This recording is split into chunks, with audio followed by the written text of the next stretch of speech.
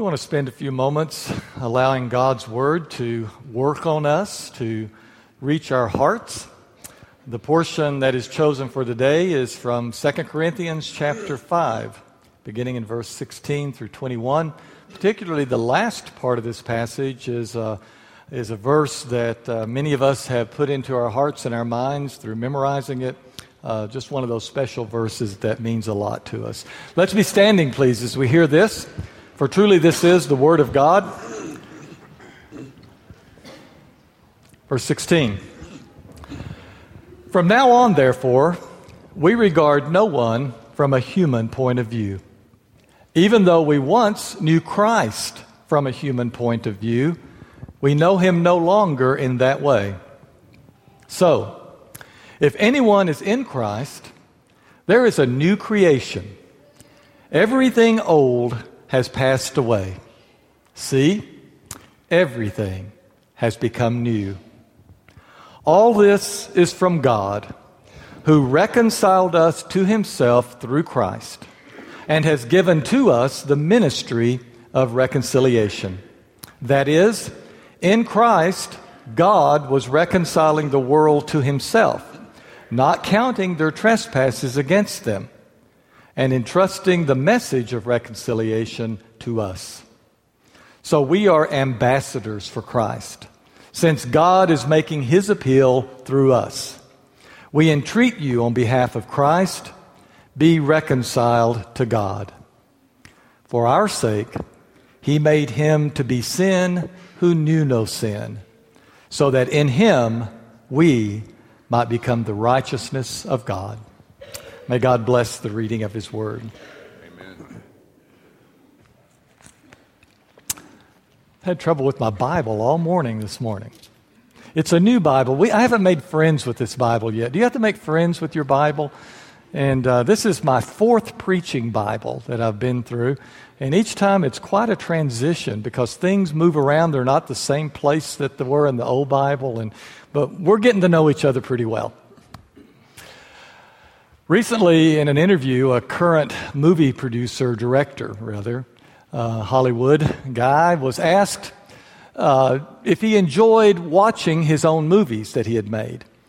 And he replied by saying, I really rarely ever sit down and really watch one of the movies after I've made it. But what I really like to do is I like to go to the theater where one of my movies is showing and to kind of slip in and sit at the back and watch the audience watch the movie. I like to hear the laughter. I like to see the tears. I like to sense the tension that's in the room. And if all of those things work like I wanted them to, then I feel a real sense of accomplishment. I think that all the hard work on that movie was worthwhile if it elicits the response that I wanted it to. Well, as I was reading this passage today, I was thinking, maybe that's why God comes and joins us here. We have promises in Scripture that whenever his people gather for worship, that God comes and joins us for that worship. And I know there's many reasons that he does that, but I wonder if maybe high on the list isn't that he likes to come and watch us to see if all the hard work, all the effort, everything that he did for us to make us his people, if it's had the effect that he had in his heart whenever he did it. I wonder as he joins us here at Johnson Street, and as we go through this time together, if he, could I say, leaves this place, I know it's hard to talk about God leaving anywhere, thinking, they got it. All that I did for them is working in their lives because I can see that what I had in mind whenever we did the hard work that made them my children, that it's all worthwhile. Now, this passage that Paul wrote to the church in Corinth, it talks about the effect that God wanted us to realize that his work had done. How does Paul describe it?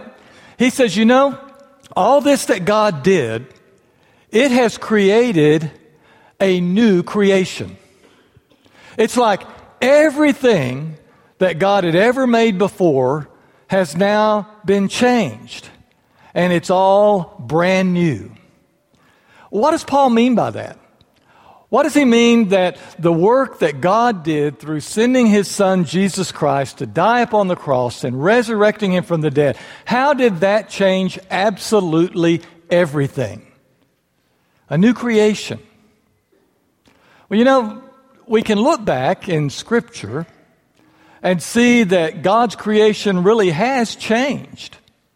That there were things about his creation in the beginning that are different about his creation now.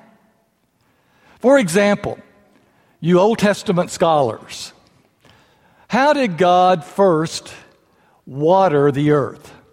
How did he send the needed moisture to this earth based on the early chapters of Genesis? Anybody remember?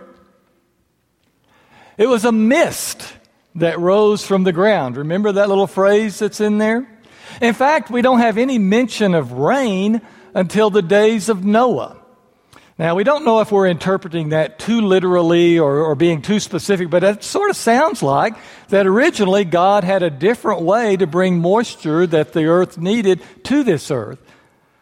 Which, if that's true, then no wonder the people thought that Noah was crazy when he was out building an ark and telling them that it was going to rain so hard that the earth was going to flood when they hadn't ever seen rain before. If you keep reading in those early chapters of Genesis, you hear some names of rivers, and there's descriptions of where these rivers are. And if you go and look on a map today, those rivers aren't there anymore. And they don't flow in the same direction, in the same places, in the same ways that they obviously did whenever God first created the earth. So something has changed. Interesting thing, I didn't mention in first service, but I saw some satellite imagery that was recently taken of the area where some of these rivers were, and you can trace out the riverbeds that used to be there. And they were great and mighty rivers, but the earth has changed. His creation has changed. We ourselves can observe that. I mean, obviously, there were lots of different animals and creatures that once roamed this earth that are no longer here. Scientists are always digging up fossils of weird creatures that we don't have those anymore. And sometimes they'll find a frozen carcass of an animal up in an ice cap in the north or the south, and pull that out and say, look at this, you know, and say, well, we don't see any of those things walking around anymore. So things have changed. We can keep observing the land around us and see that the continents didn't used to quite be shaped the way they are now, that they've moved around, and that the climate has been different at different times in the history of the earth. That it's been very, very cold. It's been very, very warm. And right now, you know, we've got people running around saying that it's changing again. And that seems to be rather obvious, but the question is, well, is it just one of these natural cycles that the earth goes through, or are we doing something to it? I'll let y'all answer all of those questions, okay? Not going there. But obviously God's creation has changed and continues to change. But is that what Paul is talking about? That because God sent Jesus Christ to this earth, to his creation, that everything in creation changed. I don't think that's what he means. What is it then that he's talking about with this new creation? Well, what changed whenever he sent Jesus Christ to live among us and to die for us and to be raised from the dead for us? What changed was the highest order of his creation. When we go back and read the creation accounts in the book of Genesis, what is the pinnacle of God's creation? After he had made the sun, the moon, all the stars, all the universe, everything else, what is it that he was most pleased with? What is it that he loved the most about his creation? You. You. That's right. When he created humans, That was the pinnacle of his creation. That was the part that he had built everything else for, had made everything else for, was to be able to place us into this creation. So whenever Paul talks about that all creation has been changed, he's talking primarily about us. What effect that the death, burial, and resurrection of Jesus has had in our lives. And primarily, too, what he's talking about, if we keep reading the passage, is that what has changed is our relationships. Do you notice the word reconciled, how that kept popping up in there? Well, the problem was that even though we were created to have this great relationship with God, and also created then to have a fantastic relationship with each other, all of that kind of fell apart, didn't it? Not kind of fell apart. It just went splat. Whenever something that we now call sin entered this world. When we began to rebel against God and to go our own way and to do things the way we wanted to do them, then that really destroyed the relationship that we were enjoying with God. And it also infiltrates our lives and destroys the relationships that we enjoy with each other.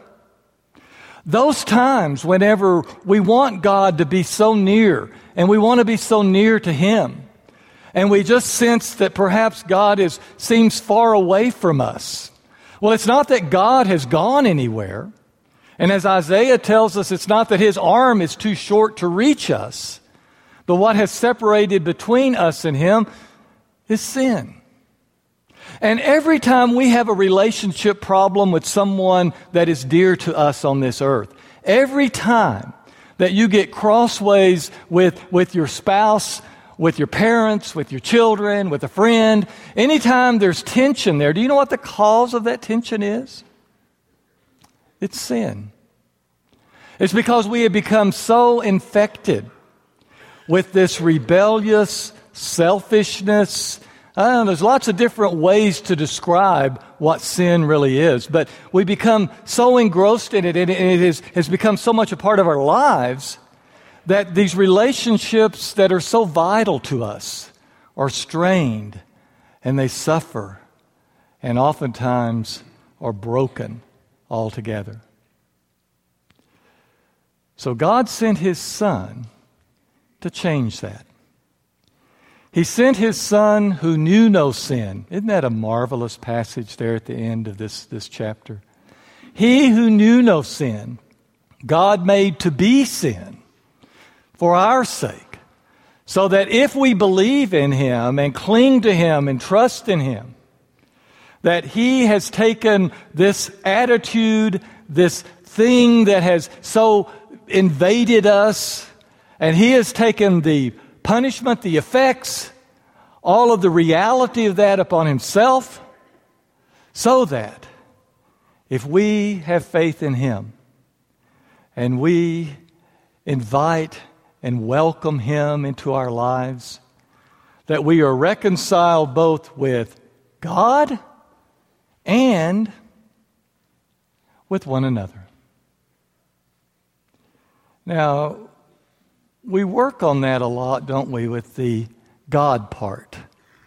I mean, it's theological, it's doctrinal, and it's meaningful to us. But that's really not the first thing that Paul stresses in this passage. He does stress it as he says that God is the one who actively reconciled us to Himself. That there was no way we were going to fight our way back to God. There was no way that we could clean up our act. We could do anything about the sinfulness that we were so wrapped up in. That God had to do something about it. I read a quote the other day that keeps sort of rambling in my mind. It's a quote from Martin Luther, and I'm going to paraphrase it for you. Martin Luther and I, well, he spoke German, I speak English, but also he just spoke better than I do. So I have to put it into the words I understand. But Martin Luther said, he said the problem with sin is that sin is an infectious disease that invades our whole body. and everything we are and everything that we do. He said it's kind of like leprosy. And if you've got leprosy, you can't defeat leprosy just by doctoring little sores that pop up on your skin. You can't just go after this one and then go after that one and then go after that. And he says, that's how we sometimes treat sin in our lives. We think it's the things that sort of pop up out of our life. Well, we try to break this bad habit, or we try to change this action, and we address the sins that we commit one at a time as we see them coming up. But the problem is we're full of it. It's infected our whole body. And there's nothing we can do to fight that infection. God has to do it for us. And the way He chose to change us was to send His Son, who knew no sin, so that in Him we might be healed of sin, and we might become the righteousness of God. So Paul talks about that God has reconciled us to Himself, and then he pleads with us. Be reconciled to God.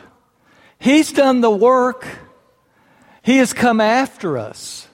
Whenever we ran away from Him, He didn't give up on us, but He came after us and He took care of the problem that was separating us from Him. So how can we do anything but reach out our arms and be welcomed into His arms after all the work that He's done? So I think one thing that God is looking for when He comes to watch us is to see whether or not we really celebrate our reconciliation with Him. Does He see us sitting in this auditorium wondering if God loves us or not? Does He see us sitting in this auditorium still feeling detached from Him? Still feeling guilty over the sinfulness that we see popping up in different places in our life? Or do we come together as a people and celebrate that even though we are unworthy, even though we are sinners, that God has come to us and taken care of that problem, and He has embraced us again, and we are His children, and we can live lives confident that yes, God loves us. Yes, God has embraced us. But also, Paul talks about how not only has that changed his relationship with God, but it changed his relationship with every human being that he comes in contact with. Did you notice he begins this by saying, because of my reconciliation with God, I don't view anyone that I see from a human point of view anymore. As an example, he gives the example of Christ. He said, I used to think of Jesus just as a human being. I used to think of Him from just the same perspective that I saw everyone else. Well, what would that perspective be? Well, you know enough about Paul's story. Remember when he was Saul, right? Who was Saul? Well, Saul was this highly educated, very successful person within the Jewish system. And he had risen up through the ranks and was becoming somebody very important. Well, what did he think of Jesus at that time? Well, if you could ask him, he'd say, that was just some uneducated, itinerant Galilean preacher who had some crazy ideas and some weird interpretations of the law of God. And he went around making trouble. He went around preaching and teaching to these people that were gullible enough to believe him and playing into their hopes for a Messiah. And they thought he was the Messiah. And he was just causing a lot of problems. And that's why we Jewish authorities had to turn him in to the Romans and get rid of this guy, because he was causing all these problems. But even that didn't fix it. After he was crucified as a criminal, then his influence kept spreading, and people kept saying that he was alive again. And they started banding together, and they were doing different things, and we had to put a stop to it. That's what he would have told you about Jesus when he looked at him from a human point of view. But then he met Jesus as the Son of God. He met Jesus as the Messiah. He met Jesus as the Lord of the universe. He met Jesus as his Redeemer. And everything changed about the way he thought about Jesus. But he goes on to say, and everything changed about the way I thought about everyone else. Because you see, before he met Jesus, Paul was a bigot. Paul was a racist. He believed only the Jewish people were the good folks. And the Gentiles, They were just worthless, lost people. He wouldn't eat with a Gentile. He tried not to even touch a Gentile. By the way, I think probably 99% of you sitting in this room are Gentiles. So if it was the old Paul, he would have avoided you, because if he touched you, he'd have to go home and take a bath, wash his hands, because he had touched someone who was unclean. He said, I quit judging people based on their race. I quit judging people based on their wealth. I quit judging people based on their education.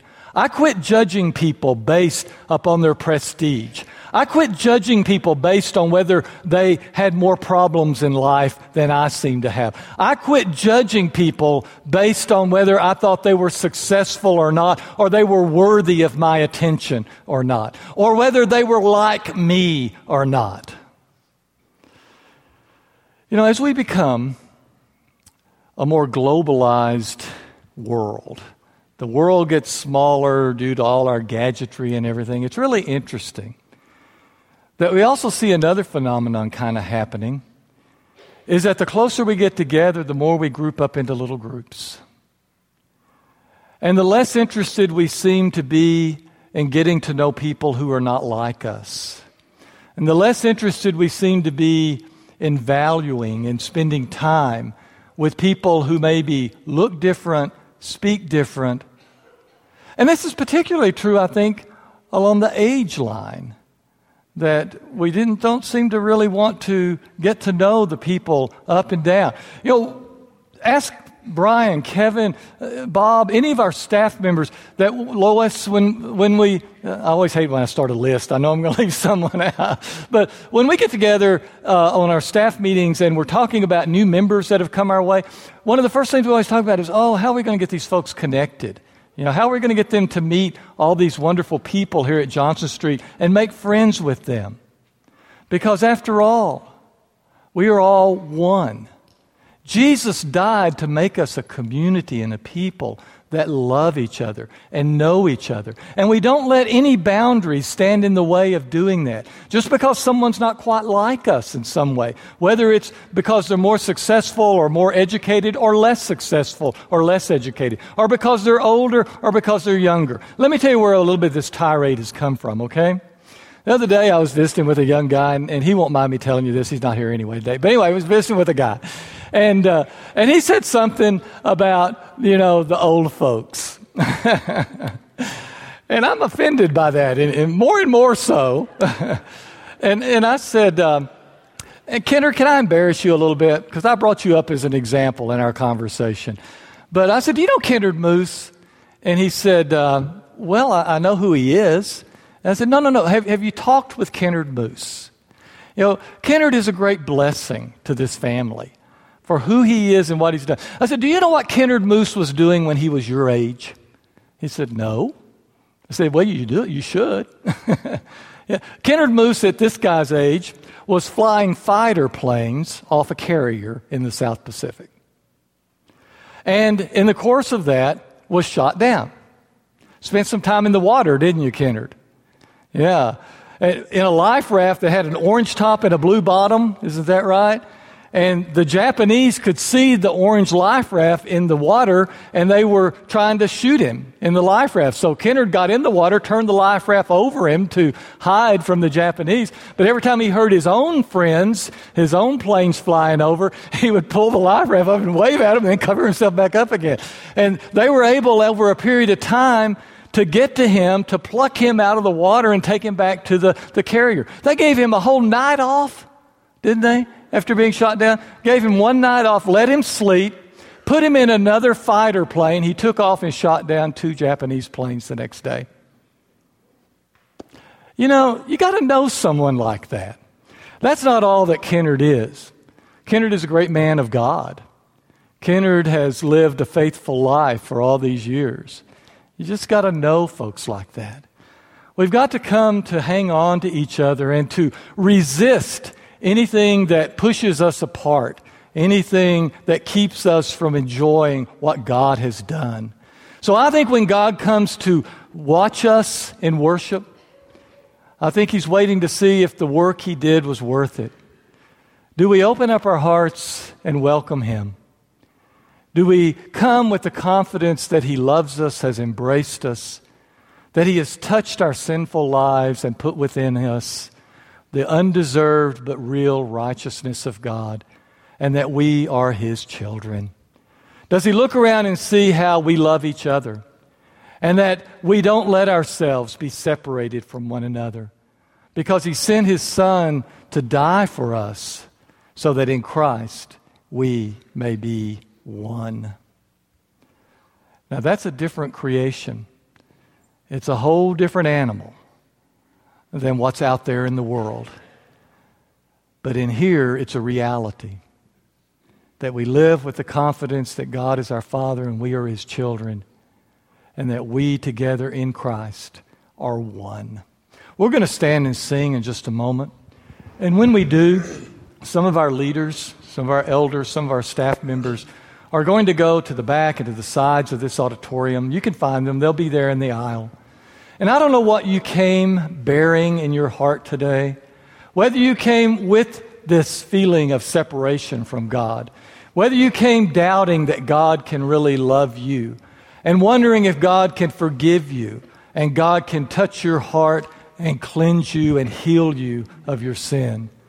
If you came bearing that kind of burden, step out and let one of these men or women pray with you. If you came here today just with the worry and pain of earthly struggles, of illness in your body or a family member or dear friend that is struggling with health, and you want the prayers of this church for that person, there they are in the aisle. And this is your opportunity to go to them. Let's stand and sing. Of Jesus.